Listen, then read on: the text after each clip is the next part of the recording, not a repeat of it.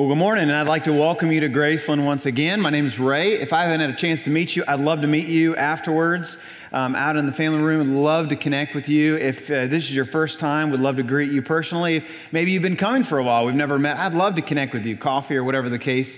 So I'm just going to cut to the quick, though. When you meet me, okay, I'm going to give you a couple of hints on a little bit of who I am. First of all, okay, I'm really, really normal in size. Okay, I'm a $165. And I'm about 5'9". All right, pretty normal in size. That's the average, male in America, typically speaking. Now, this last week I was in a meeting with somebody who was not normal in size. I was sitting right next to him. He's 6'6", he's 300 pounds. I'm not lying. His hands were like the size of catcher's mitts. And then later on, I'd find out that he actually is a catcher in the major leagues. I mean, this is a huge guy. He actually is on the Milwaukee Brewers team. I mean, he could have played offensive line on any NFL team. This is a massive guy. And I felt like this big. Have you ever been around somebody like that? That just you feel so very small. Now, I want you to imagine with me something. As I was sitting next to this guy, I began to think about this. Just imagine with me when this guy was young. He was in T-ball. Many of us grew up playing T-ball, right? Okay? And he started playing T-ball. He was probably a little taller, probably a little better athlete than a lot of the T-ball players at the time. But what if, as everyone started to get older, he just stayed in T-ball? Like he got, he turned 6 and then 7 and then 10 and then 12 and then 15 and then 18. He's still there. And now he's 6'6", he's 300 pounds, and he's in line drives at 4-year-olds. Why do you laugh? All right, that's sick, right? Now, the reason why that's weird is because he was made for so much more, right? Yeah. And that's exactly what I want you to understand this morning. That you were made for so much more than what you currently are living. Pray with me. Heavenly Father, as we look to your word, as we look to hear from you, as we look to encounter you, God, I pray that you would help us discover what you've made us more for. And then I pray that you would help us to understand this more than anything else. So may your word be communicated. May your spirit pierce our hearts. In your name we pray, God. Amen. That we were made for more. We don't grasp this. And that the Apostle Paul, he knew that the Christians in Ephesus, the followers, he knew that they didn't get it. So he writes this letter. And he writes this letter to them. And he begins to say, look, you have so much in Christ. You are made for more. So in Ephesians chapter 6, verses 10 and 11, he said, stand upon those things. And when you stand upon those things, that is what it looks like to move forward, to live for more. But you're going to face attack. You're going to face an invisible war. We've been talking about it, spiritual warfare. And even though you may not understand it, even though you may not really grasp it, there is an invisible war all around you. And it's happening in the heavenly realms, as Paul indicates several times. So as we turn to Ephesians 4, if you would, in your smartphone, your tablet, the Bible you brought, or the Bible is in front of you, take that out, turn to Ephesians 4. You're going to see this, that the greatest threat to you understanding that you are made for more, the greatest threat to your relationships, the greatest threat to your finances, the greatest threat to your career, your academics, your calling, your life, your marriage, you fill in the blank. The greatest threat is not the big things. It's not the things that just catch you off guard. It's the small, seemingly little things. It's the things that nip and bite at your heels. It's those things that really hinder us in so many ways. And what those things do is they hinder the flow of the Spirit of God, and they hinder who we were made to be. So God, what he wants to do is he wants to do this internal overhaul in your life. He wants to get under the hood. He wants to refabricate some things. He wants to transition some stuff out. He wants to transform you. He wants to make you more holy. This process of change, a fancy word, theological word for it, it's called sanctification. Sanctification, it has 3 different aspects of it. The first aspect of sanctification is that we have a positional sanctification. That's what all of Ephesians chapter 1 through chapter 3 was talking about. That we have this position that we are seated with Christ, according to Philippians chapter 1, verse 1. The second aspect of sanctification is a present day sanctification, that we are in the process of looking, hopefully, more and more and more like the Son of God. And then the third one is future sanctification. This is the one I look forward to, that we will be in glory, that we will be in heaven, and there will be no more tears, according to Romans chapter 8, verse 29. Now, according to this present day sanctification, this process of God changing us, making us and helping us understand that we're made for more, the Bible's clear as followers of Christ. Look, if you're not a believer, okay, this is not for you here today. And what I'm going to say next, you're going to get something in just a little bit. But for all of you in this room who say, you know what, I'm a follower of Christ. That's me. I'm a member of Graceland. This is my church. Hey, I'm here today. I'm not a member, but I'm following Christ. Well, this is for you because the Bible is clear that there has to be a change on the inside for it to flow to the outside. Jesus, he was with a bunch of spiritual posers. And he says, you know what? He points at a tree and he says, you know what? A tree is always known by its fruit. That's why he says, out of the overflow of the heart, the mouth speaks, right? It's kind of like this. The worm transforming into the butterfly. How many of you have ever seen a worm before? Raise your hand. Yeah, all of us. How many of you have seen a butterfly? Yeah, it's amazing, isn't it? Now, wouldn't it be crazy if you had this butterfly transformed from the inside out, unbelievable newness of life, and it's still crawling around like a worm? You'd be like, fly, right? Fly. You have so much you're made for more. In the same way, so many of us today, we're still crawling around when we should be flying. How many of you would say, you know what, I want to fly, I don't want to crawl? That's right. This is what Paul wants us to help to understand. So what I want to do is I want to look at Ephesians chapter 4, verses 17 all the way into chapter 5. And what we're going to look at is we're going to divide this up into two different parts. The first part is verse 17 through 20, and the second part, verses 17 through 19. The second part is 20 and following. In the first part, if you have your listening guide, you can mark it down. Paul is saying, look, don't be distracted. Keep focused. Let's look at it together. Verse 17 and following. He says, so I tell you this, and insist on it in the Lord. He said, listen up, that you must no longer live as the Gentiles do in the futility of their thinking. Now, he's saying, look, keep your eyes on the prize. I played a lot of sports growing up. Many of you did as well. One thing I heard over and over and over again was keep your eyes on the ball, Ray. Keep your eyes on the ball. Watch the ball. Why? Because the ball is all what it's about. Hit it, shoot it, do it, but keep your eye on the ball. And Paul is saying, look, keep your eye on the prize. The prize? Who's the prize? Jesus. He says, so remember that. And don't live like them. Well, who's the them? Well, he's like, that's the general public. And the general public he refers to as the Gentiles. Now, how do they live?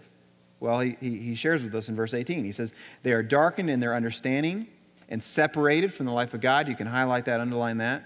Because of the ignorance that is in them due to the hardening of their hearts. Having lost all sensitivity, they have given themselves over to sensuality. Highlight that. I'll get to that.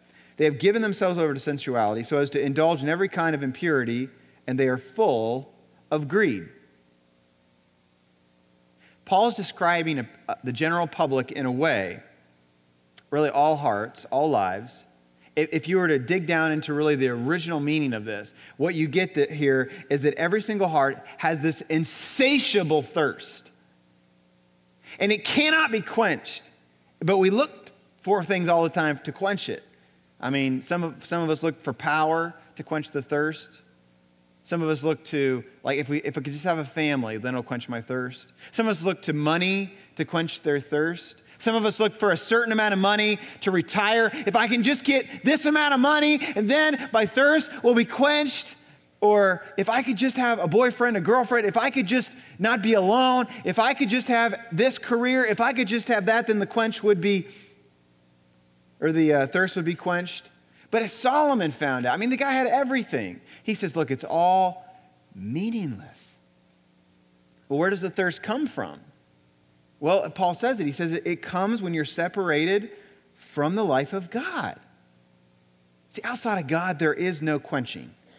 And Paul reminds us, look, in Ephesians chapter 2, verse 1, he says, you were dead. No heartbeat, dead in your trespasses and sins.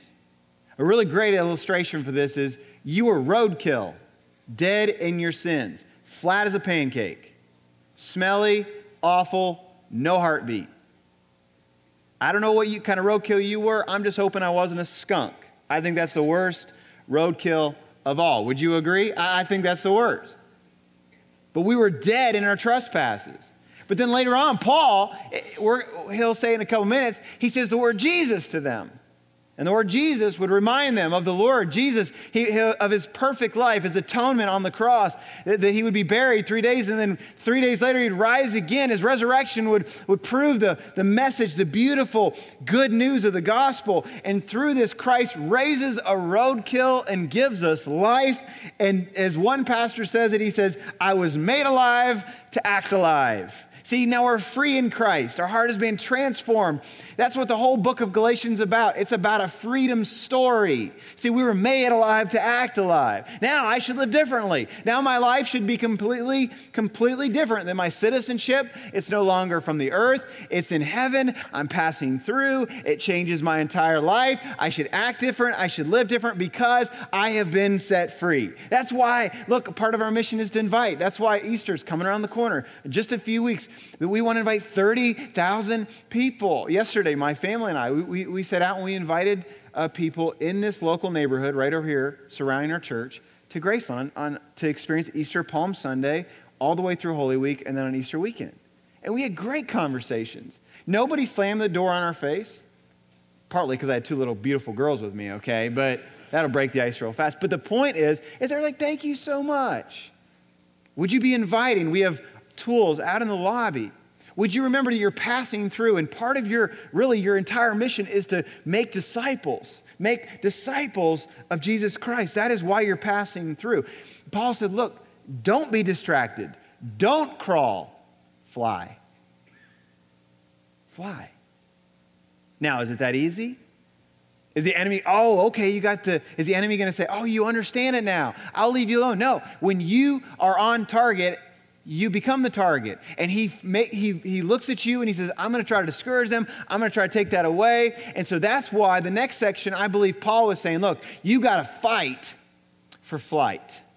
You got to fight for flight. That's really the second section there. So you got to set you free. You're supposed to live like Christ. You're going to have to fight to fly. Because you know what? The enemy wants you to crawl on your belly. He doesn't want you to ever discover what God has for you. Paul continues in verse 20. He says, that however is not the way of life you learn. He's talking about that old life. Verse 21, when you heard about Christ and were taught in him in accordance with the truth that is in Jesus, you were taught with regard to your former way of life to put off your old self, highlight that, which is being corrupted by its deceitful desires, to be made new in the attitude of your minds, and to be put on the new self, highlight that, created to be like God in true righteousness and holiness.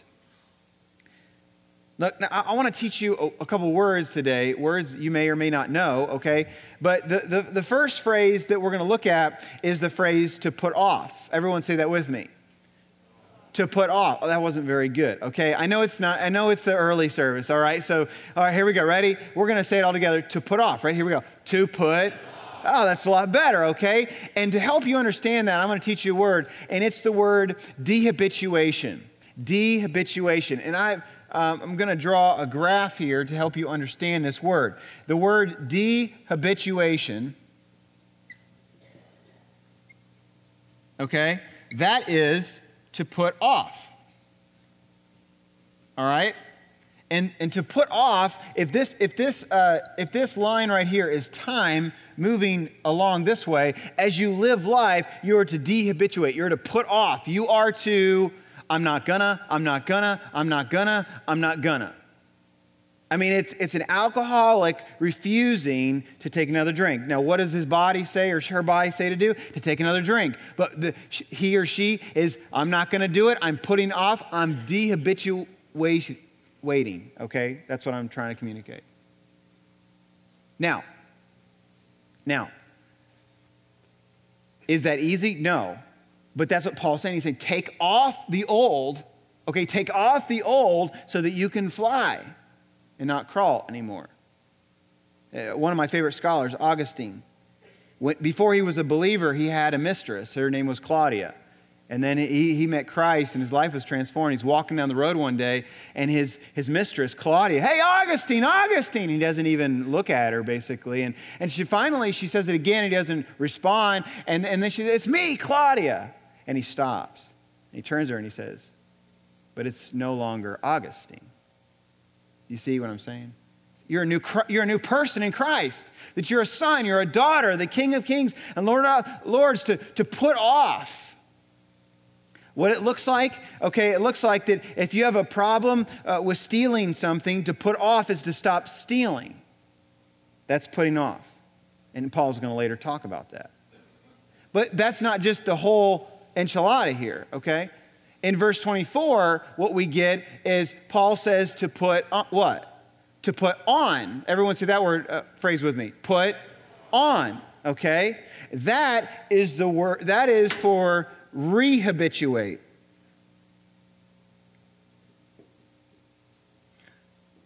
Rehabituate. That is to put on. And to put on is to replace with what's been put off. See, it's not enough just to say, you know what, I'm not going to lie. It's not enough not to say, I'm not going to steal. I'm not going to cheat. See, if you have a problem with stealing, okay, then you're going to have to start working so that you can pay for things honestly. Make sense? You're going to have to put off and put on. A lot of times we'll say, you know, I want God to transform my life, and you will take stuff out of your life, but you won't replace it with what God has for you. And if you don't replace, well, then you're going to be stuck in a vicious cycle. So Paul says, look, put off and put on, dehabituate and rehabituate. And what happens as a result is that your life will be transformed over time as you do this. And that is how God changes our life. Okay? And what God wants you to understand is that as you put off, you put on. As you take away, you add. And as you do that, God changes your life from the inside out. The Apostle Paul in Romans 6, verse 13 says it this way: "Do not offer any part of yourself to sin as an instrument of wickedness, but rather offer yourselves to God as those who have been brought from death to life, and offer every part of yourself to Him as an instrument of righteousness." It's powerful. Now, let me just give you an illustration, okay? Let's just say that you and I, we're friends, okay? And we work in a manure factory. That's our job. And we're working in this factory, okay? And what do you think you smell like when you work in a manure factory? Good or bad? You smell bad, right? So you're working in this manure factory, and you get home and you stink bad. So you take out all your clothes, you take a shower, and you smell great, right? You smell really, really, really good. Now, then you go back to your old clothes and you put them back on. No! You're like, some of you are like, oh, no. No, you put on new clothes. That's what Paul's saying. He's like, take off the old, okay, and put on the new. Dehabituate and rehabituate. And what we're going to find here is that if we want to take flight in our life and not crawl and settle for those things, then we're going to have to put off and put on.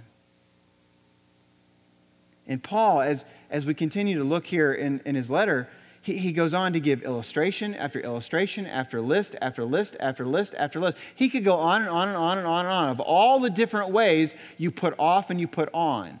See, what I want you to see in the following verses is not just a list of things to do and not to do. He's trying to help you understand what he was trying to make in this verses 20 through 24, that this is the principle, the power of transformation, how God does it in your life. And because of the gospel, then it encourages us, it influences us, and it brings the power to transform us from the inside out. It's how it transforms us in our life, how it makes us holy and sanctifies us.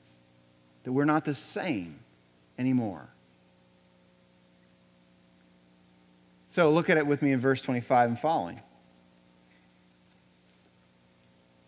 Therefore, each of you must put off. There it is.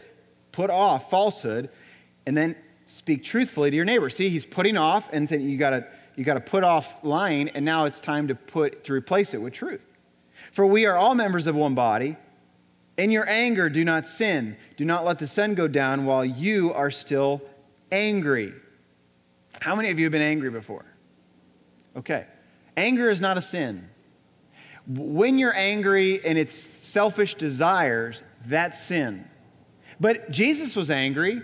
If you're angry about the right things in the right time, that's not sin. But Paul says a good test is, look, first of all, don't let your anger go down. Don't let the sun go down on your anger, so don't stay mad. But then second of all, you got to be mad about the right things, angry about the right things. One of my daughters recently opened the fridge up, got this big thing of liquid out, and dropped it all over the floor. I was like, oh, and I got angry. Was that sin or not sin? That was sin, right? That's what Paul said not to do. Put off and put on, right?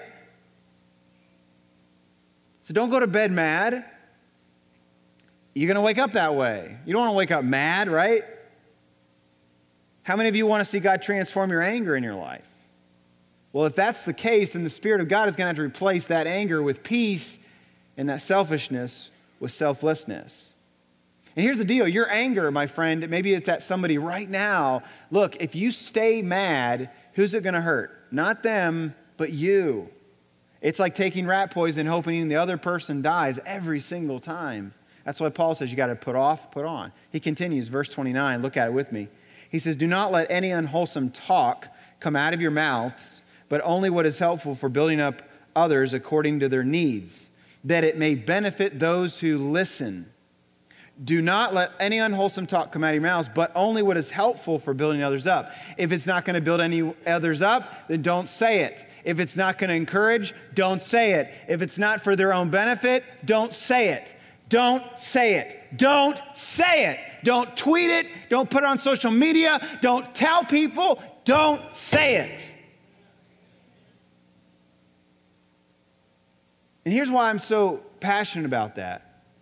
Because in our body of believers, as Christians, we say stuff to each other that hurts.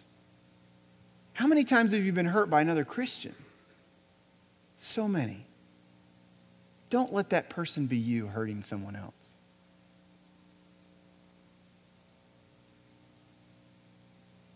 Build each other up. Paul says, take those things off and build each other up. Let no unwholesome talk come out of your mouth. Reminds me of a woman, she went to her beautician. Her beautician wasn't exactly known for her wholesome talk. She goes and sits down in the beautician's seat, and the beautician says, okay, so what's the deal? What's going on in your life? And she says, well, I'm getting ready to go on a trip. Oh, okay, where are you going on a trip? The beautician asks. The lady says, well, we're going to Rome. The beautician says, Rome? Oh, I heard it's dirty and smelly. You're not going to like it at all. Well, how are you going to get there? The lady says, well, we're going to get there on United Airlines. United Airlines? Oh, they have the ugliest flight attendants. I mean, like the ugliest in all the airlines. You're not going to like it at all. They'll probably be late. And she goes, okay, well, what are you going to do when you get to Rome? Well, the lady sitting in the chair says, well, we're going to stay in a villa. The beautician says, a villa? Oh, that's awful. They're overpriced. They're not clean. They're overrated. You're not going to like it. And then finally, the beautician says, well, what are you going to do while you're in Rome at the villa? And she says, well, we're going to go see the Pope. The Pope? You're not going to see the Pope. He's not going to be there when you're there. There's no way you're going to be there. You're not going to have any fun. So the lady gets her hair cut. She leaves. She goes on the trip. She comes back and she says, I'm going to show that lady a thing or two and help her understand she doesn't know what she's talking about. So she sits down and the beautician says, so how was your trip to Rome? And she goes, I bet you it was smelly and dirty, wasn't it? She goes, actually, it was great. Well, so how was the trip on United Airlines? Well, it's a funny thing you ask. They overbooked, and so they put us in first class and we ate steak all the way there. Oh, okay. Well, I bet the villa wasn't very good. Well, actually, the villa flooded right before we got there, and we got to stay in the penthouse of the villa. It was the best villa I've ever stayed in my life. Really? Okay, but you know what? I'm sure, how was the Pope? You probably didn't see him, did you? Well, actually, we were wandering around the Vatican, and the personal guard of the Pope said, hey, every now and then the Pope likes to have dinner with one of the people wandering around. The Pope wants to have dinner with you. And so the beautician at this point is like leaning forward, and she says, well, what did the Pope say? And the lady says, well, the Pope took one look at me and said, who did your hair? It's the worst thing I've ever seen.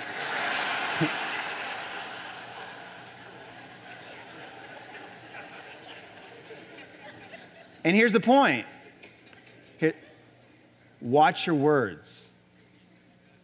Watch your words, friends. Paul continues, let's look at it with me in verses 30 and 31 and 32. We could keep going, but I want to put a graph up here for you. And what I want you to do is I want you to look at this. And what you're going to find over and over and over again is Paul saying, look, dehabituate things and rehabituate things. Falsehood, lying, will speak the truth, right? If you have a problem with stealing, well, work with your own hands, give to others. If you have a problem with corrupt talk, unwholesome talk, well, then words need to build up others. If you're a bitter, angry person, well, then look at forgiveness and the kindness of God and how He's treated you. Would you put off and put on? And Paul, he says, look, if I could say anything, fight for flight. Don't crawl. Would you fly? And Paul keeps going into chapter 5. We could stop, but see, Paul, he wrote, there weren't chapters and verses inserted. This was inserted later on. We're going to keep going because he continues to give these illustrations as examples. Verse 1, chapter 5, look at it with me. It says, follow God's example, therefore, as dearly loved children, and walk in the way of love, just as Christ loved us and gave himself up for us as a fragrant offering and sacrifice to God. See, the goal is to live like God, to be like God, to win like God. Everything about us should be like him. Then Paul says, but among you there must not be even a hint of sexual immorality. Now, what does that mean? A hint of sexual immorality. That means if it smells like it, if it even just a small bit twinge towards it, don't get near it. Okay, fellas, look at me right now. Look at me, guys, okay? If you don't want to crawl, if you want to fly, all right, is your humor on the golf course, on the basketball court, in your workplace, your guys, is your kind of jesting, are your jokes, is your language, is everything going on, does it objectify women? If it does, there is a hint of sexual immorality in your life. You are crawling instead of flying. Married people, okay? All of you who are married today, your sexual relationship, when you approach your sexual relationship, is it all about your needs or is it about her or his needs? If it's about her or his needs, your sexual relationship not only will be blessed, but also, listen to me, that selfishness can clearly move into sexual immorality if you're not careful. Singles in the room, those of you who are not married, if you're dating someone, if you're dating her or dating him, I know they're good looking, and I know that you are attracted to that individual, but hear me now, is your physical relationship glorifying God? Is what you watch, what you intake on your iPad, your iPhone, your screens, is what you read. Is there a hint of sexual immorality? I know, honestly, I know. You probably would literally have to have like blinders on not to see sexually inappropriate things in our culture today. But what I'm saying is that are you gladly intaking things that maybe you shouldn't be? I was very convicted of this. There's a show that my wife and I love to watch. I mean, it's a really entertaining show. And if I told you the name of the show, you'd be like, oh yeah, I've heard of that show. I watched that show, or I've heard of a lot of people watching that show. And guy convicted me and said, I don't think that's good for you, right? Okay. I take a step back. I don't watch it anymore. That's what Paul's saying. Verse 5, he continues, for of this you be sure, no immoral, impure, or greedy person, such a person is an idolater. Skip down to verse 7. Therefore, do not partner with them. He's saying, look, you used to be like them, now you're not. Act like it. They're in a losing battle. Don't join a losing cause. If you're a believer, then don't mess with that stuff. It's beneath you now. Go after something greater. Now, but you say, oh man, but you don't understand. Like, there's a part of me that wants to go there. There's a part of me that wants to entertain these things. Sure it does. But go back to putting off and putting on. Okay?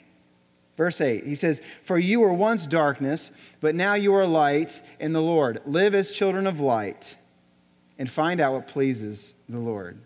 You were darkness.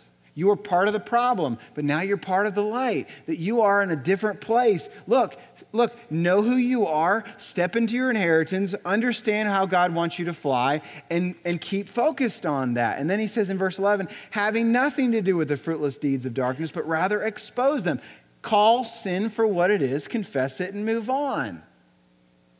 And then verse 15 and following, he says, be very careful then how you live, not as unwise, but as wise, making the most of every opportunity because the days are evil. Therefore, do not be foolish, but understand what the Lord's will is. Do not get drunk on wine, which leads to debauchery.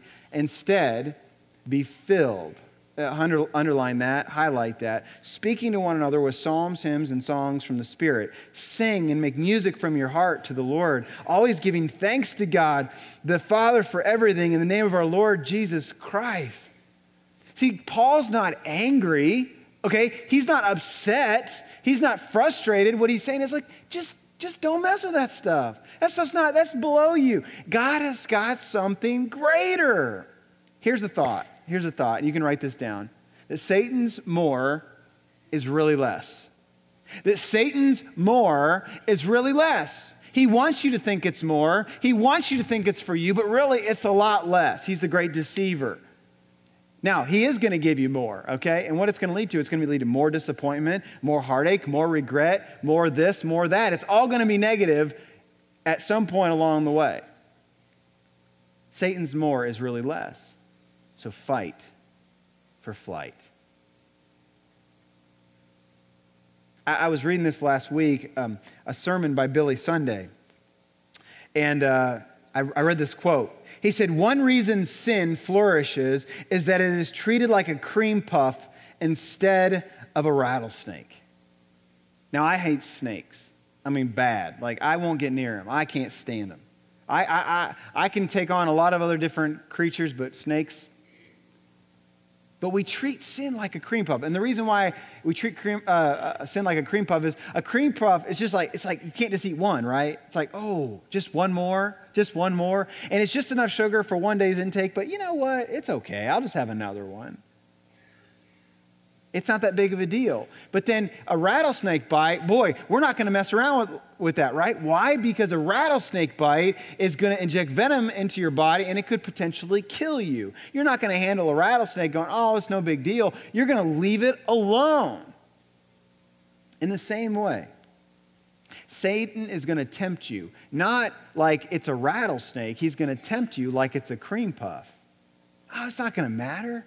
It's not going to hurt you. It's not going to rule your life. It's no big deal. And even though we know, Paul says that the wages of sin are what? Death, we know. Oh, we're going to ignore the still small voice of the Spirit saying this applies to you. So what do we do? What do we do when this kind of stuff is is all around us and these still small things are looking to take us down and keep us crawling? Do we move out into the country away from everything and everyone and build ourselves a sustainable farm and never look at another person the rest of our life? The problem is that you moved yourself away. And the problem is that you still have a ton of sin in your life that you're going to have to put off and put on. So moving away and getting apart from everything around you is not going to fully do it, folks. That's not the end goal. Because God has actually called us to be a part of the world, right? It's what Paul says in verse 18. He says, so be filled with the Spirit of God. He says, be filled. It's this present tense that means, look, be filled continually. The word spirit, it's actually the word that means breath. So everyone inhale with me, ready? And then exhale. It's this idea of continually filling your spiritual life with the Spirit of God and then exhaling, letting the Spirit of God bring you strength and focus in your life. And as you move towards God, as the Spirit directs you, you will move towards flying higher and higher and higher and higher.